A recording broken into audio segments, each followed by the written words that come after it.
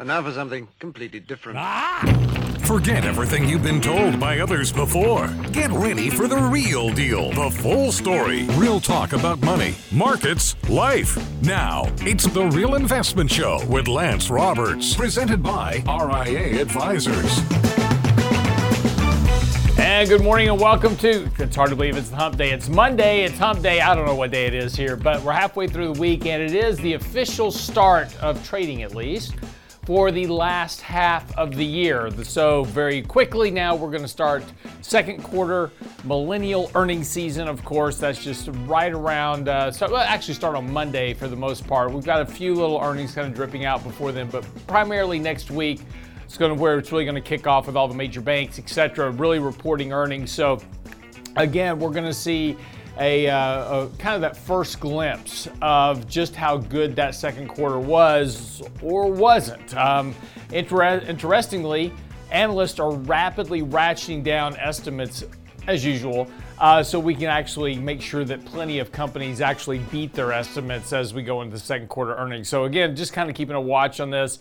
But this will kind of be the driver for the markets here over the course of the next few weeks. In particular, both that and, of course, as always, who announces the bigger stock buyback package. That's going to be, kind of what pushes prices in one direction or the other. But good news, of course, is that on both really Friday and then on Monday, which was half a trading day on Monday, markets did come up and actually close at a new 52-week high. So again, this brief correction back to the 20-day moving average held. Markets took off from there, broke out to a new all-time high, flipping back to a buy signal here. Here's the only problem with all of this is that this is all occurring at a fairly high level. Markets already back to overbought.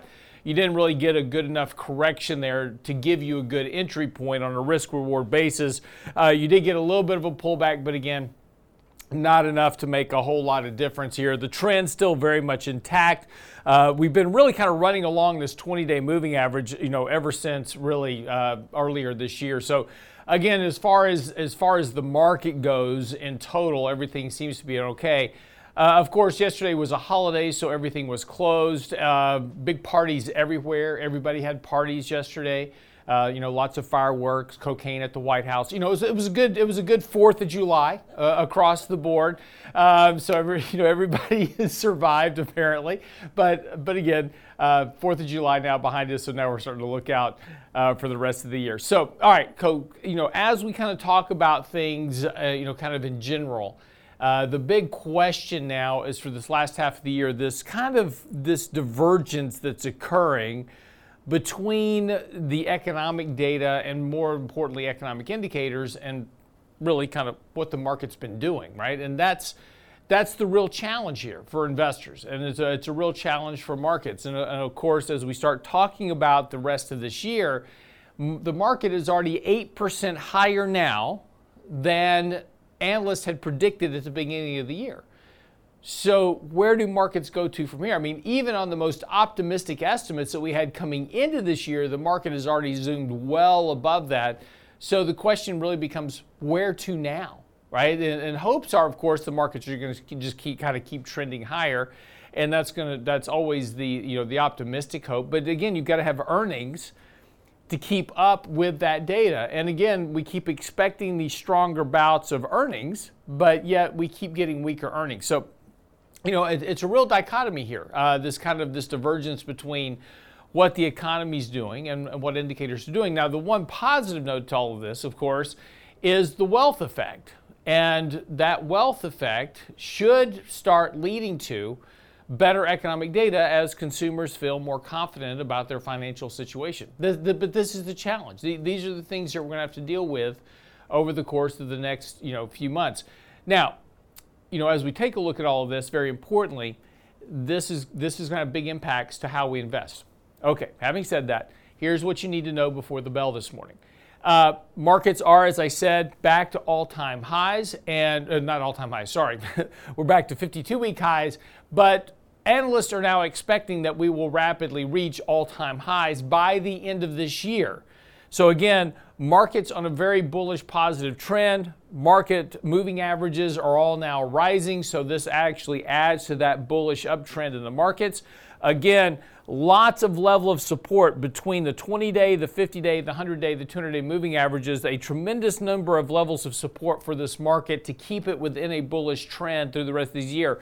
Now, importantly though, none of this sets aside the simple fact that we can have a 3 to 5% correction anytime here this summer or early fall, getting ready to go into the end of the year. In fact, a 3 to 5% correction should be expected because that's normal within any given year. And a retest of the 50 or the 100-day moving average, which is that 3 to 5% correction, should be expected.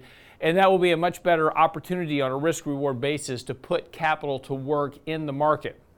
The issue now, of course, is the economic data. The economic data continues to read pretty weak. In fact, on Monday, we had both the ISM manufacturing and the S&P Global manufacturing indexes both point to weaker economic activity. But yet, what we have now is a divergence between the market return for this year. So if you look at the annual rate of change on the S&P 500, that is rapidly increasing.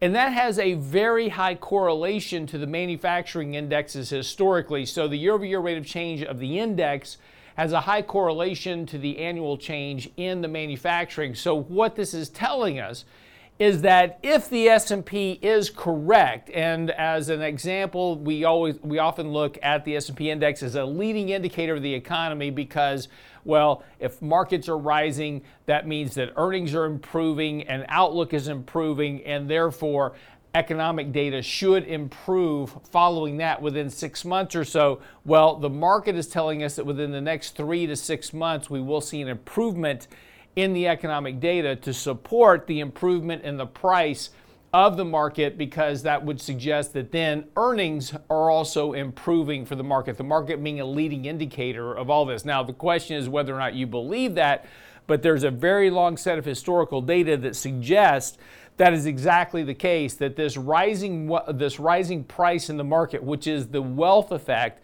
that Ben Bernanke and Alan Greenspan and others have spoken about historically, that leads to a more confident consumer. They look at their 401k plan, they look at their investment accounts, they have more money, so they feel more opportunistic and more optimistic about spending money in the economy, right? Because their wealth is rising. That's the belief that the Federal Reserve has about this creation of the wealth effect and its impact on economic data. Now, whether or not that's going to be the case this time because of the Federal Reserve hiking rates, because of them trying to slow the economic data, this is all up in the air for question right now. But historically, what the statistics say is that a rising market will lead to improving economic data. And the economic data has now been negative for over 15 months.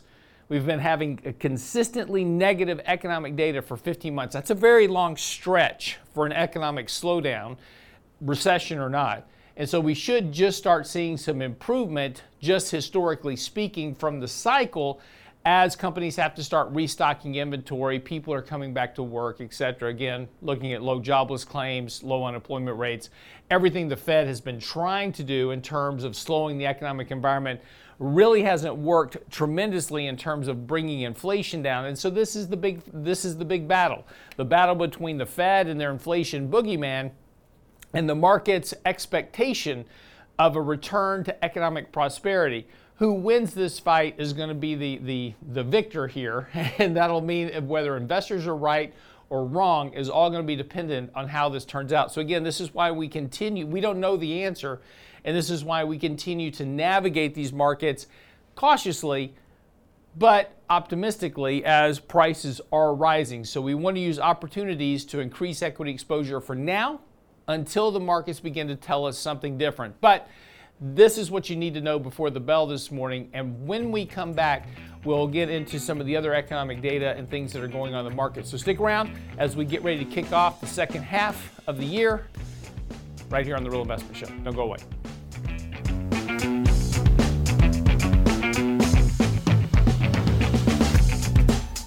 Get daily investment news you can use, delivered at the speed of the internet at realinvestmentadvice.com. Declare your financial independence and prepare for the second half of 2023 with the RIA Mid-Year Economic Review, Saturday, July 22nd, with Richard Rosso, Danny Ratliff, and special guest Chief Investment Strategist Lance Roberts. Get our report card for the market so far and what you need to know to invest profitably for the rest of the year. Register now for the RIA Mid-Year Economic Review, Saturday, July 22nd, with Ratliff, Rosso, and Roberts. RealInvestmentAdvice.com. The Real Investment Show.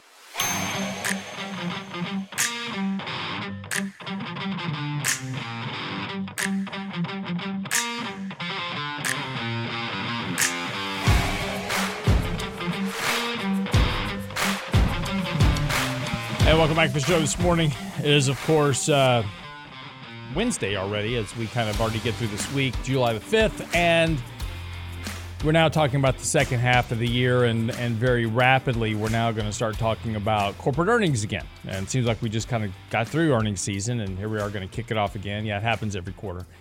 And of course, this is where we start talking about millennial earnings season as well, where analysts continue to cut earnings estimates to a level where all the companies can get over them. And in fact, just in the last month, there's been about a $3 cut to the end of the year estimates for 2024 and coming forward, right? So earnings estimates are coming down all across the board, but all the way out into 2024, they're already starting to cut those estimates as well on expectations of well, not as robust earnings growth as what was previously expected.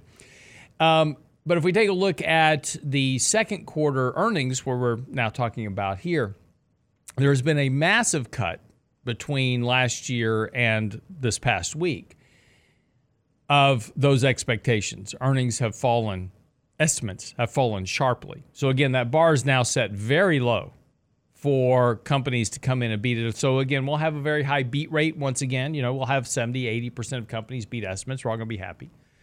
It'd be like, woo, everybody beat estimates. Awesome, right? So prices will go up, and this will be a good positive earnings season. The question is going to become, as is always the case, and again, we don't spend enough time talking about the quality of earnings. We talk a lot about the quantity, right? This is what they earned, but we don't talk about the quality of it. More importantly, we don't talk about the revenue. And see, we get all tied up in the actual bottom line earnings. We're like, oh, this is great, man. This company earned $1 a share, whatever it is. So excited. We need to run the company up another 20% or so. But we don't talk about the revenue. And the reason that we should talk more about the revenue is because that's what happens at the top line of the statement. Are we growing revenue? Because if we're not really growing revenue and we're growing earnings by, accounting manipulations, cookie jarring, things like cookie jarring reserves or, postponing expenses, etc. We're not really creating revenue. And just a good example, reported earnings, as an example, are up over 550% from the financial crisis. Revenue is only up 104% since the financial crisis. So how do you manufacture an extra 400% or so of earnings against revenue? And you do that through things like reducing your share count, through stock buybacks. We do that through how we report certain expenses, how we deduct things. We do that through a lot of things. Banks are notorious about this, right? So when banks are concerned about credit risk, they move money off their balance sheet onto a loan loss reserve. Well, when they get less worried about that, they move that loan loss reserve back onto their income statement. That counts as revenue.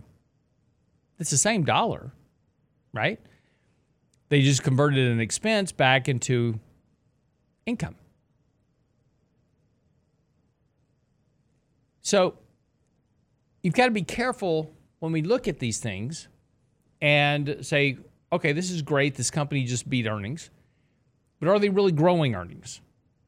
Are they really creating this value that I'm paying for?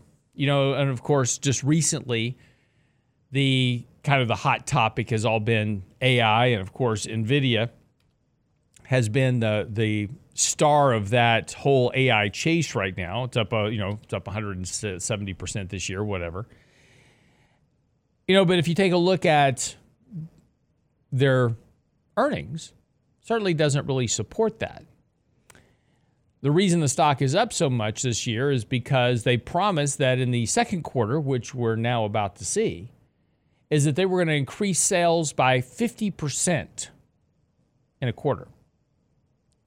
That's a big jump in sales. And if they do that, that's going to be awesome. And they probably will. I'm sure that in the first quarter when they were announcing, their earnings and they made this statement that we're going to have a 50% increase in sales, they probably already had orders in hand, right? And unless something dramatically changed and all these people canceled orders, they probably have a good estimate that they'll be able to increase sales by 50% this quarter. The question will be whether they can maintain that going forward, because right now at 40 times price to sales, which is where it's currently trading, that is a yeoman's piece of work to maintain a 40 times price to sales. The sales growth you're going to have is going to be enormous to make that valuation work.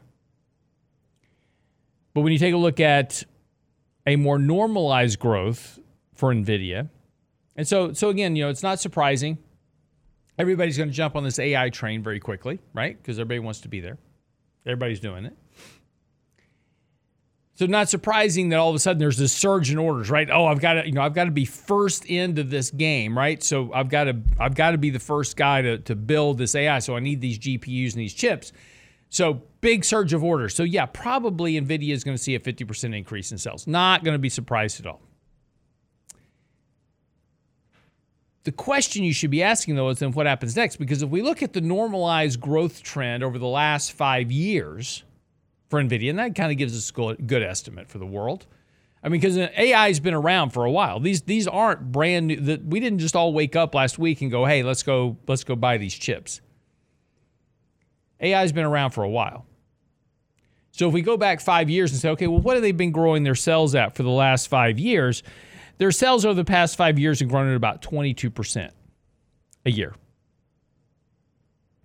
Now, that's good, right?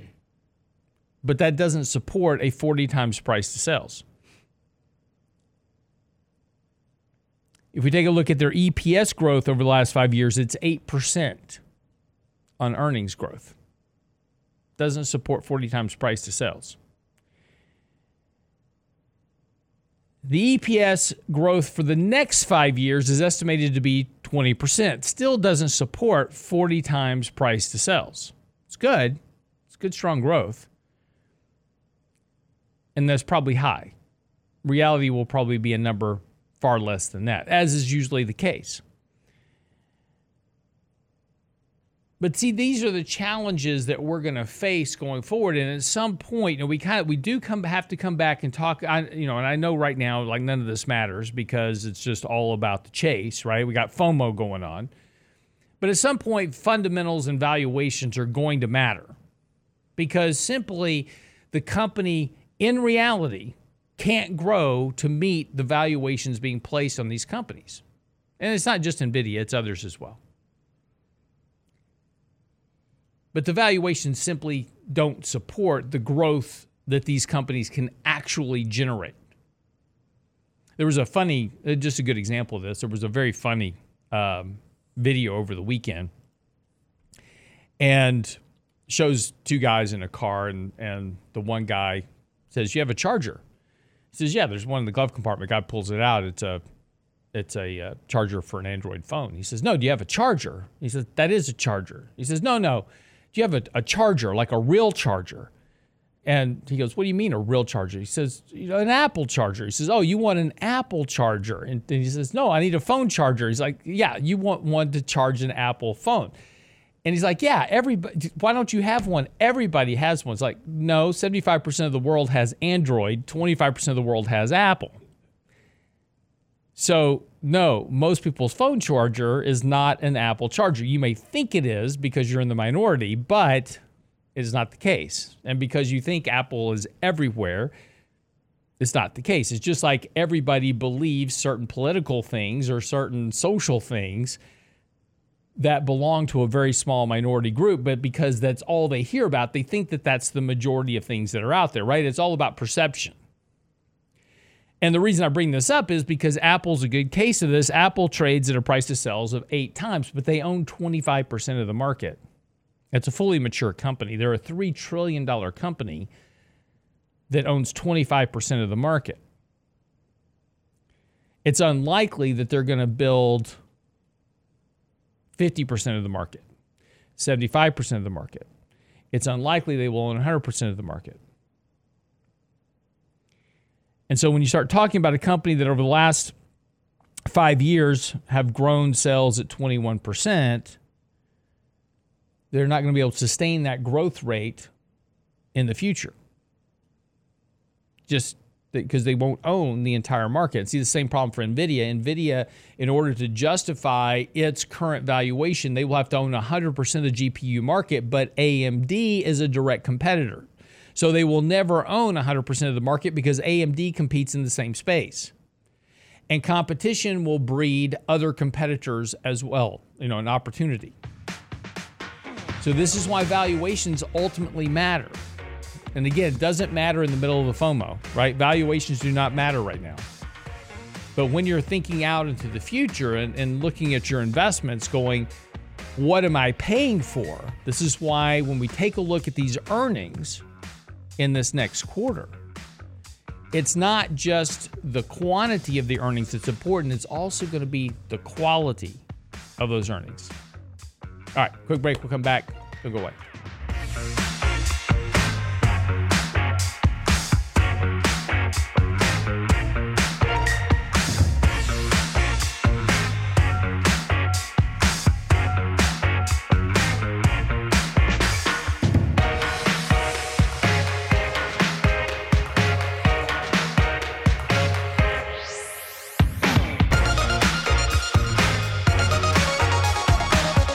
Investment Advice blog. It's required reading for the informed investor. Catch it today at realinvestmentadvice.com.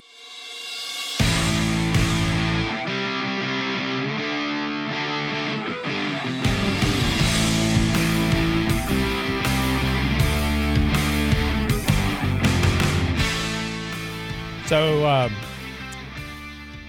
last year, I told you here on the show that, oh, by the way, so yes, I'm wearing a different shirt this morning. This is an old shirt. This is not a new shirt. This is an old shirt. I loaned my other shirt. I have 2 shirts for the show in the morning, so we keep uniformity. But I loaned the other shirt to my marketing guy because we are getting new shirts made, and he needed to see how the thread count was done in the logos so that could be done. Well, he forgot to return it. So my other shirt was dirty. It's at the dry cleaners, so I'm wearing a very old shirt, and you'll notice by the old logo of not the eagle that this is an old shirt. So I will solve your debate on YouTube this morning. So there you go. And no, it's not AI. I'm just tired, and I didn't feel like wearing a dirty shirt this morning. So there you go. So I told you last year in July I sold my home. And my wife and I sold our house. The prices where we lived were just getting astronomically stupid. And we had built this house out in Katy, and we were planning to live in it for quite some time. And my wife loved this house. This house, we built this house to her specifications, so it was exactly what she wanted. And it was a lovely house. It was very, very pretty. But the prices got so ridiculous that my wife said, this doesn't make sense for us to not sell it. This is stupid. So we sold the house. And there's a point to why I'm telling you the story, so just bear with me. So we are now renting a house, and just a few months ago, we bought a house that needs a good bit of work done to it. And so we're in the process of the architect and engineering and waiting on bidding and all this. So it'll be probably another 10 to 12 months before we move into this house. But it's interesting because we haven't touched this house yet, right? We haven't done a thing to it. And the house has already increased in price. If you have something like Mint, as an example, to kind of monitor your budget, you can put your home address into it, and it will monitor the value of your home relative to Zillow, right? And so it's just kind of an interesting thing, right? It kind of tells you a little bit about the housing market. Well, since we bought the house, it's already increased in price by a fair amount. And so now I'm starting to talk to my wife's like, do we really need to spend the money on this? Do we just flip it and go do something else? And the reason I bring this up is there was an interesting article about this on Market Watch this morning. Millions of people, particularly older workers, are quitting their jobs because their homes appreciated so much in value that they can afford to take a step back from the labor force. This is a new study that was taken out. So this is a working paper from the researchers of the University of British Columbia. They first published this in February and circulated it in late June, and they found a relationship between the increase in home prices and the decline in labor force participation. It said the pandemic housing boom helped homeowners, particularly those in their 50s, 60s, and 70s, to take a step back from work. And I find this interesting.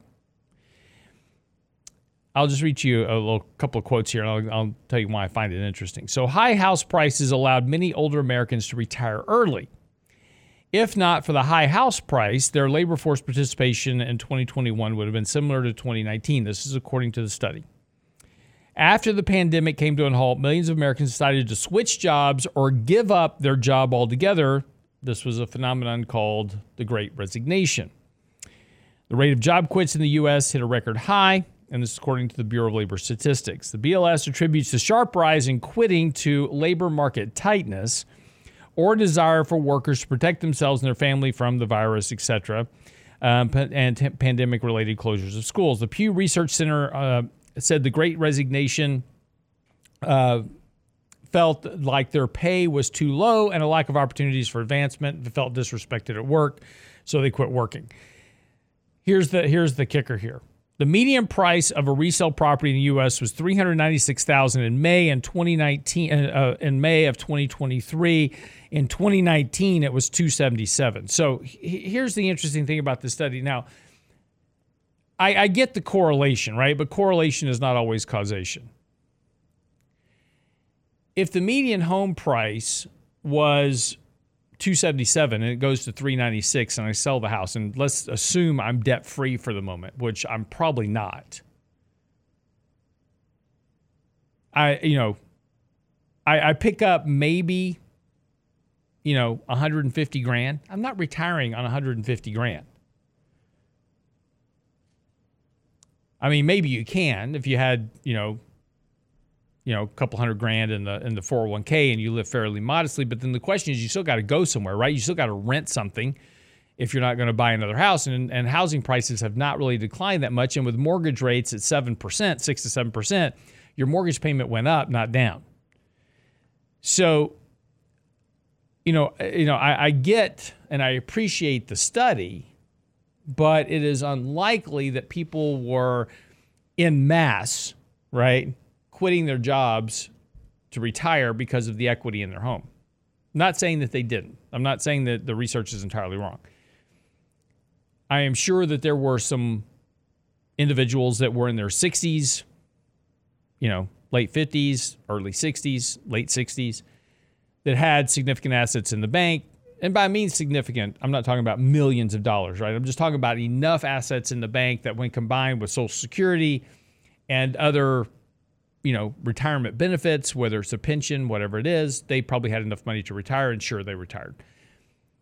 Part of that Great Resignation was also voluntary because companies said, hey, if you'll retire early, we will pay you handsomely to do so because we need to reduce our headcount for the pandemic. And that's something that this article doesn't really touch on. There were a lot of people that were asked to retire during the pandemic shutdown. Now, a lot of those people are now going back to work. right? They did retire. They did resign. Absolutely, they did. Some of it was forced. Some of it was coerced. Some of it was offered. But they absolutely did resign. They're now going back to work. And we're starting to see the number of older Americans back in the labor force because, A, retirement sucks after a while because there's only so many times you can go play golf. But, after a while, you just figure out you got to have something to do, so you go back to work. And so we're seeing that. But it's always interesting when you see these studies because it's always about correlation and causation. Sometimes correlation and causation are the same, right? There's a very clear correlation of debt to economic growth, and there is a causation there as well. Sometimes there's not. The number of people that die from being tangled up in bed sheets and eating chicken have a high correlation. But, I'm making that up, but, there's a lot of correlations that have very strange relationships, but have no causation to one another. But it's interesting, right? It's just, we're always trying to find a reason why. Here's why this is occurring, and it's occurring because of this. No, that's not really the case, because it doesn't make sense. Yeah, I sold my house. I can tell you, I sold my house. I made money on my house.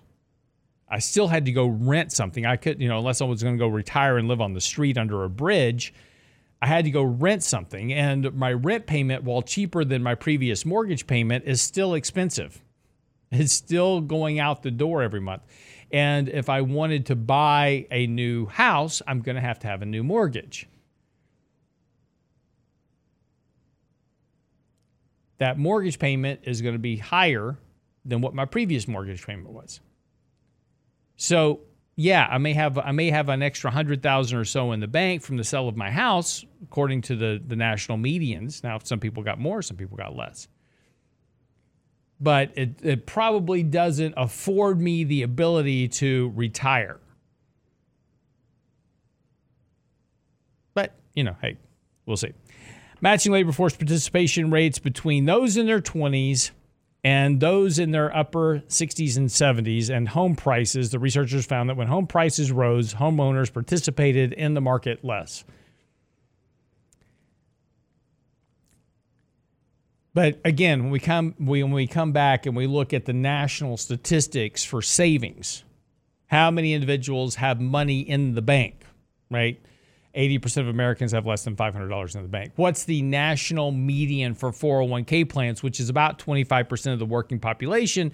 It's less than a year's salary, right around $60,000 to $70,000. Not likely going to retire on that. And this is why we come back to talking about the problem with Social Security, and nobody wants to touch the Social Security problem. Yes, Social Security is virtually bankrupt, and they're going to have to cut payments at some point in the future. No way around it.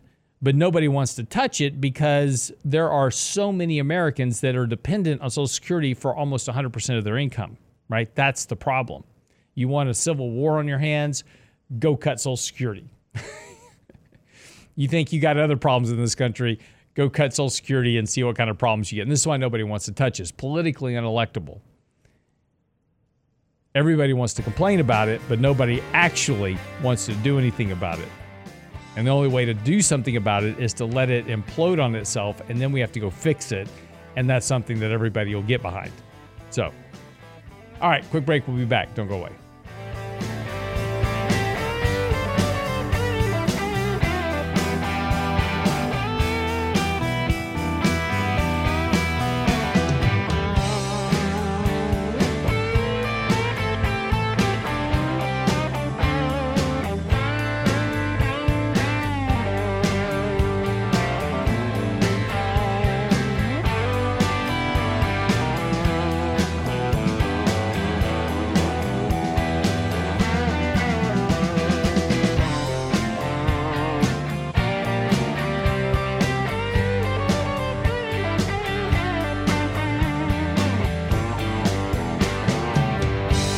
Get daily investment news you can use, delivered at the speed of the internet at realinvestmentadvice.com.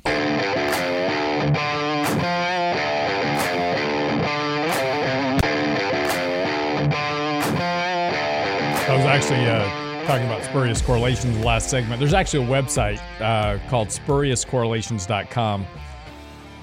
And it has things like U.S. spending on science, space, and technology versus suicides by hanging, strangulation, and suffocation. A very high correlation. The more we spend on science, the more people hang themselves. This is one of my favorites. The number of people who drowned by falling into a pool versus films that Nicolas Cage appeared in has a very high correlation. Unfortunately, both of those are rising as of 2008, 2009, so I'm not sure how that was going. These are a little bit outdated. They haven't updated this website in a while, but they were pretty funny. Divorce rate in Maine and the per capita consumption of margarine, both of those are declining, as well as the marriage rate in Kentucky, which is declining rapidly, and the number of people who drowned by falling out of a fishing boat. So again, unless most of those deaths were, married couples in Kentucky and the wife was pushing the husband out of the fishing boat and drowning him, maybe that's why they're both declining. I'm not sure. Anyway, but this is the point about correlations. Just because something has a correlation does not necessarily mean they're related. You always have to look kind of beyond just a comparative measure and say, okay, this is happening and this is happening. And yes, those are both happening at the same rate, but what do they have to do with each other? We know that increases in debt, as an example, if I have to spend more of my income paying for debt service, that means I have less money to spend in the economy. So there's a correlation between debt levels and weaker economic growth. The more the debt levels rise, the weaker economic growth gets, and that makes complete sense because of the debt service. And so we know there's a correlation and causation there. So that's C. So it's always important to look beyond. Yeah, it's great. People are selling their houses to retire. Not really the case because the financial data doesn't suggest that is the case. We have a lot of people that are literally missing out of the workforce. There's 190 million people in America that are available to work. We have 160 million-ish employed. Where are 30 million people, right? We don't count them, right, because they've been out of the workforce, so we just assume they've chosen not to work at all. So we just don't count them anymore, right? They're not part of the labor force count. So when we look at these employment statistics, yes, we have full employment, but if we have full employment, as an example, we have 3.5% unemployment. What does that say? If we had truly 3.5% unemployment, what that would suggest is that out of the entire working population, everyone, not just those choosing to work, that 96.5% of the population have a job. That's full employment, right? That means everybody's working in the economy. But we don't have 96.5% of the population working. We know for a fact there are 30 to 40 million people sitting out there that could work that aren't working for one reason or the other. So we don't really have 96.5% of the population, but it's just the way we count things, right? It's just the economic. Look, I'm not debating the economic issues or anything else in terms of how we measure things. I'm just saying is that just because the economic data says one thing, right? If here's a good example. We talk about this kind of wealth gap in the economy. We talk about this big gap in wealth and all this. Well, if 96.5% of the population was working, that's going to drive wages higher because you truly have full employment. And at full employment, if you truly have full employment, then wages have to go up because the next person I got to hire to work for me, and again, if I have 96.5% of the population is actually working, they're all spending money in the economy. They're producing, so they're earning, so they're spending. That creates economic growth. So we'd have growth rates of 6, 7, 8% like we had back in the 70s. We would have growth rates of 6, 7, 8% economically. We would have rising economic participation. We would have rising wealth standards across the country. You would have true economic prosperity at 96.5% employment. We don't have that because we don't actually have 96.5% employment. It's just the way we measure it. And because of the way we measure it, that's creates these statistics that we read, and then we sit there and we scratch our head and go, this doesn't make any sense. Why do we have this set of economic data that says the economy's on the verge of recession, but we have record low unemployment? Those two don't suggest that both are correct. Something is wrong there. And that's why we have this dichotomy in the economy right now. Again, it's all the mathematical adjustments that we make to employment data, right? Birth, death adjustment, which is totally just made up and fictional. We add jobs just because we think they're there. We have adjustments for seasonality that in a lot of cases don't make a lot of sense. I mean, we have a household survey that we have the data on. We don't really use it. We take that household survey and then we manipulate that to come up with the official employment report. But all you do is do a 12-month average of your non-seasonally adjusted data, and you get roughly what is going on within the economy over time to adjust for. And using a 12-month moving average, you adjust for the variations in monthly employment due to seasonality. That's what a moving average does. We don't need all these mathematical fancy adjustments that are pure guesswork, where we're adding 1.5 million jobs in January to adjust for the seasonality of December. You just use a 12-month average. It smooths all this out. You get the real kind of underlying trend of employment in the economy. It's a much better indicator. We don't use it because it's too simple, and we wouldn't need to employ hundreds of PhDs in the government to calculate this stuff. You need one guy with a 1970s TRS, Radio Shack computer to do it. It's just not that complicated. But we try to make these things more complicated so nobody can understand it. And that way, when you produce it, everybody says, well, okay, I don't really understand it, but okay, if the government says it, it must be true, right? If it's on the internet, if there's some Yahoo on the internet saying it, streaming on YouTube at 6:54 in the morning, must be true, right? But this is the point about correlations, causations, all these things. You have to do a little bit of your own work in all this. So again, when you take a look at headlines, when these headlines come out as an example, and it's not just this story. I just picked this story because it was interesting. But this goes for everything. When you read these headlines and see what's, who you listen to, me, anybody, right? You have to look beyond that headline and say, okay, this guy says the world's going to end. This guy says, we're all going off to the moon, whatever it is. And try to build some type of reasonable structure around the facts behind those headlines.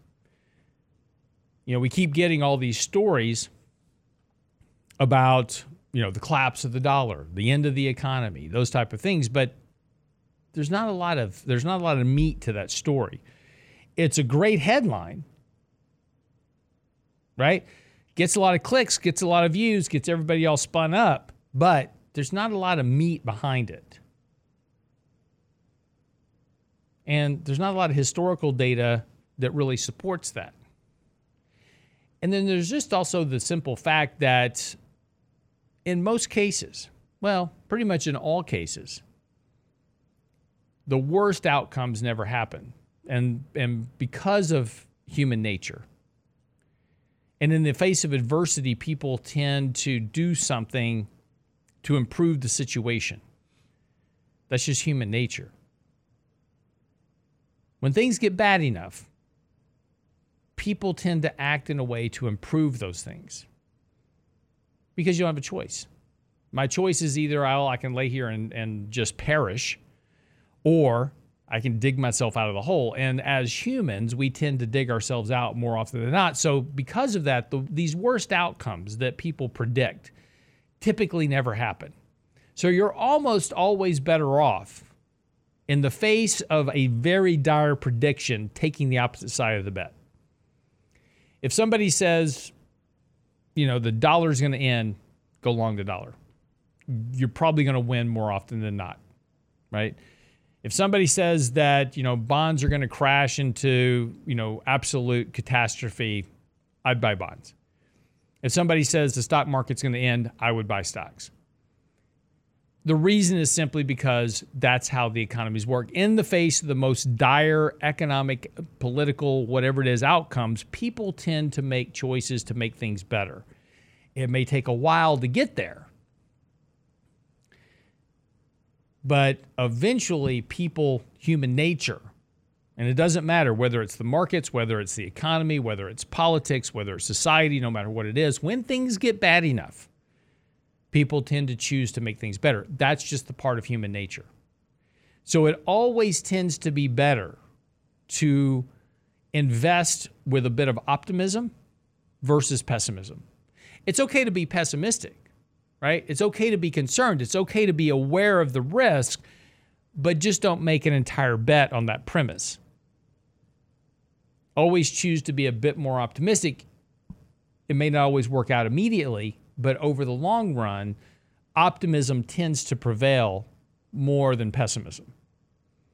Pessimism also seems logical at the time, but again, people, human nature, tend to fight that. That's just our human nature to do that. So just things to think about. Okay, so as we're ready to wrap up the show for the day, of course, it's already Wednesday, so we'll be back here tomorrow on Thursday to kind of talk about what comes next as we get ready to kick off earnings season, of course, and the second half of the year. Talk about the markets. Michael Leibowitz will be here in the morning. So we'll get into all of that. Of course, get by the website. Michael Leibowitz's latest article is out on the website is now, as well at realinvestmentadvice.com. As always, if you have questions, comments, whatever, simply click the Ask a Question button. Send me your emails. Answer those every day. Happy to do it. realinvestmentadvice.com. Have a great day. We'll see you back here tomorrow.